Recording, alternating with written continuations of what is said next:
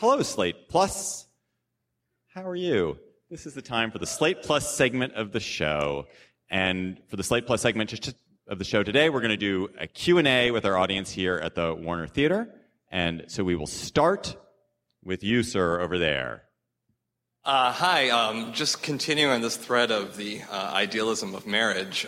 This maybe isn't the most appropriate question to kick off a political Q&A, but can't wait. Last week you were looking for better polling data on couples who go to sleep at the same time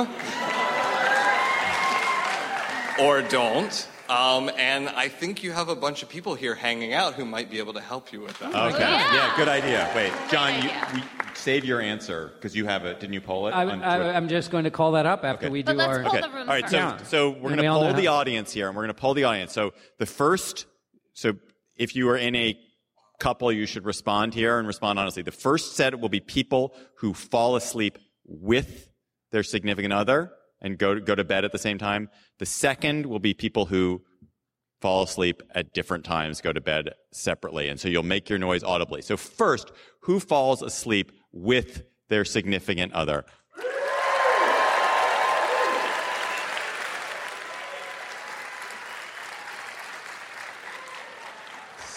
Second, who falls asleep separately at a different time from their significant other?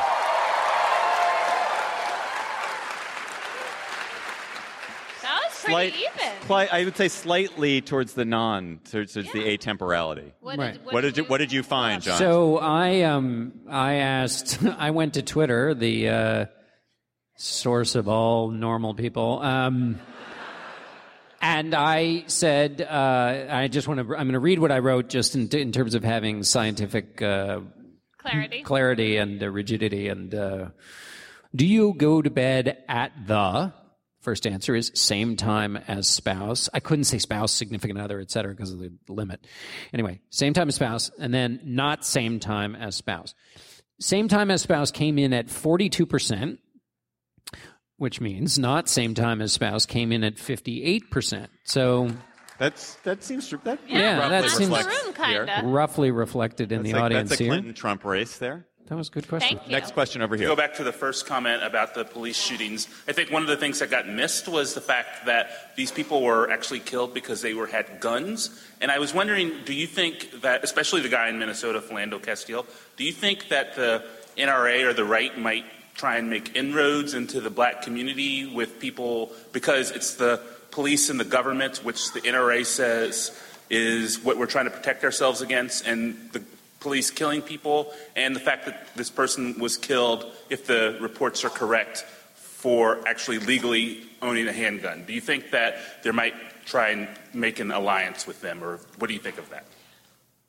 So it was very noticeable that the NRA did not speak out right away about those shootings. The NRA said, we're going to wait and see what the facts are. And then after the Dallas shootings, they did right away speak out. And I think that the history of gun control legislation in the United States is that when black people were arming themselves in the 60s and there was a lot of white fear about black militant groups, there was a lot of more white support for gun control. And so there's a racial divide here that I fear is still present and affects the politics of the NRA. And the NRA could have taken that opportunity and clearly decided that its loyalties lay elsewhere, that the political price for expressing that kind of allegiance was not a price it wanted to pay. It was, to me, a kind of noticeable absence of expressing those opinions and taking that kind of stand. One development also along these lines that I was surprised didn't get more coverage was that the mayor... and then I think now the police chief in Dallas said basically it was harder to catch the sniper because of the people who had AR-15 style weapons at the... and didn't they also kind of go out of their way to say, hey, and none of those people who were carrying stopped that sniper, and that was not, part of Over here. Thank you. I have a question about the psychology of Senator Sanders supporters. Almost a portion of them. I feel like for the past year we've heard a lot about what drives Trump supporters, and are they racist or xenophobic or disaffected white men, whatever. But when Senator Sanders endorsed Secretary Clinton this week, there was this minority that walked out of it when he actually endorsed her. There's been a lot of talk on social media and the progressive blogosphere about Senator Sanders supporters not voting for Secretary Clinton, but voting for, it seems like 50% the Green Party, 50% the Libertarian Party. And obviously there's a great divide in terms of actual ideology of all these different candidates, but they don't seem concerned with sticking to Senator Sanders' ideology. They'll kind of go for whatever else. So what's kind of driving them? And is there any chance that they could be reached by one of the mainstream candidates, Clinton or Trump? It's a great question. I don't, well, first of all, we don't know quite how big they are. They were smaller in polls than the anti-Obama group of Hillary Clinton voters. So they may not be that big. You're always going to might be more committed. We don't know about that part. Because in the end, the anti-Obama Clinton supporters sort of faded away. Yeah, that's right. They might be, but they might be smaller and more committed, which wouldn't surprise you, really. Right. Sort of fitting with the times, too. Yeah, so that's the part about feeling like this, like hating the system, and she is more a symbol of the system than Donald Trump even. And also if you put your heart and soul into, and they clearly did, into a belief about Bernie Sanders, like you cannot find a 10-second spouse in this instance. Like their commitment is deeper than that. And so it's a contravention of their beliefs to vote for somebody who falls short of that ideal. Because what's always struck me, or I've always thought, is that holding those beliefs as strongly as people do, nevertheless, when they're presented with the end-of-the-line choice about the things that will change when a candidate, in this case Donald Trump, would affect policy in a way that would, because they care about things, at the end of the day, they care about policy. So I just wonder how big that group is, really. So I don't know much about the psychology other than they really believe what they believe, but I also wonder about how big they are. Mike upstairs guy. For the policy wonks out there who one day want to follow in the footsteps that you've all led into political journalism, any advice? Well, I think for policy wonks who want to go into actually making policy, I have no advice. But for policy wonks who are interested in journalism, I think we're in a golden age. And I would give all credit, or much of the credit, to Ezra Klein and Matt Iglesias over at Vox.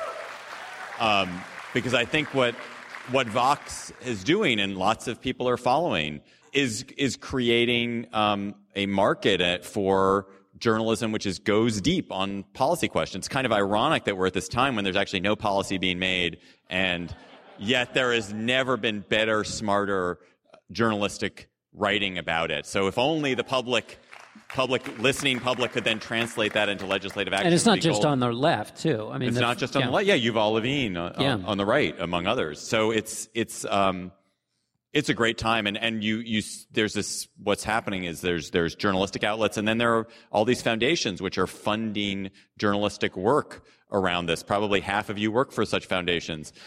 So I think it is a great, grand, glorious age to do journalism about policy, and so go do it. Can I be a little more concrete? I think master an area that you are deeply interested in. Don't fake it. Don't pick something because you think it'll sell. Pick something that you really care about and can spend endless amount of time reading and doing interviews and reporting about, and then figure out how to get really good at explaining it. And you can read Vox or listen to The Weeds or look at these other outlets that are doing the same kind of work and kind of inhale that model. I always tell people who are especially trying to freelance that you can only do that successfully for a publication that you actually already read, because it'll kind of, through osmosis, you'll know how to do it. My most failed freelance assignments have been for magazines that I hadn't read. It doesn't work very well. Also, you can jump between the two. Dan Diamond just wrote a piece in Politico about the Affordable Care Act. Gabfest listener, Dan Diamond. Gabfest listener. Here, Dan? Who was more... so he was in a more policy-ish job before jumping all the way over to pure journalism. So you can go back and forth. So we're going to do last two questions, one here, and then we'll finish over there. So I'm sorry to everybody. I'm sorry. With reference to 1968 and the present moment, the differences, I was only 11 in 68, but it feels different. And the biggest difference seems to be this idea that the system is rigged. And one thing I didn't hear in your discussion of it was the role that technology plays. social media, internet, podcasts, that type of thing. So I'd be curious as to the impact of it now, and say those things had been in 68, might it have been different? I mean, I think social media amplifies the partisan divide. It makes it feel like everyone's screaming all the time. That's somehow what my Twitter feed feels like to me. And in 68, the system is rigged was more a phrase that African Americans used because, in fact, the system was deeply rigged against them. And so it's interesting to see the transition of that idea and concept and language kind of migrate into mainstream white people land. Last question. Thank you. Kind of on the Bernie Sanders-Hillary Clinton debate, a lot of people kind of equate Trump and Clinton in the same level. And so some of them are saying they're just not going to vote at all. And so I'm wondering sort of if the Republican Party with Trump and the Democratic Party with Clinton are going to have a hard time in getting out the vote. So we'll see actually lower voter turnout, or we'll see higher voter turnout because it's easier to vote against someone than for someone, sort of. So I'm wondering what you all think on that term. So thank you. I think I'll give one dumb answer, and then you can give the sophisticated answer, John. Which is that it seemed one thing which hasn't much been discussed, but I was talking to Sasha Eisenberg, who writes a lot about voter turnout and the mechanisms of actual campaigning, and he points out that the Trump campaign is just awful at the basics of getting people out to vote. So I think one part that we may not the Republicans may indeed have a lot of animus towards Hillary, and that might motivate them to vote, but there is the actual infrastructure for getting people to vote isn't very strong in this campaign in particular, and they're still behind, and Trump magnifies that. And I suspect the Democrats are better at that. And will be better at that. Well, that's why when I did the if you were a Hillary voter case, the fact that when I said she believes in the mechanisms of voter turnout, that's what I meant, which is that they believe in all of the science behind getting people out, the number of contacts you have to get based on a person's level of interest. And Trump doesn't really believe in that. He believes in basically just the rallies approach. And we'll see if that turns out. I was just looking up here. Basically, right now, I don't have the number, but Pew had a poll from, let's see, what is this, the 7th, so last week, high interest and high disappointment among the public. Lots of people are interested, but they're also hugely disappointed in the choices, and that feels like, to me, a recipe for a lot of people just going, I'm just not going to show up at all, which puts a greater emphasis or an importance on the turning out of your own voters. So I don't know what that means for the total number. So I don't know. Ask me in November after the election's over. After the election. We'll have a definitive answer after the election. Thank you so much for coming out tonight to the Warner Theater.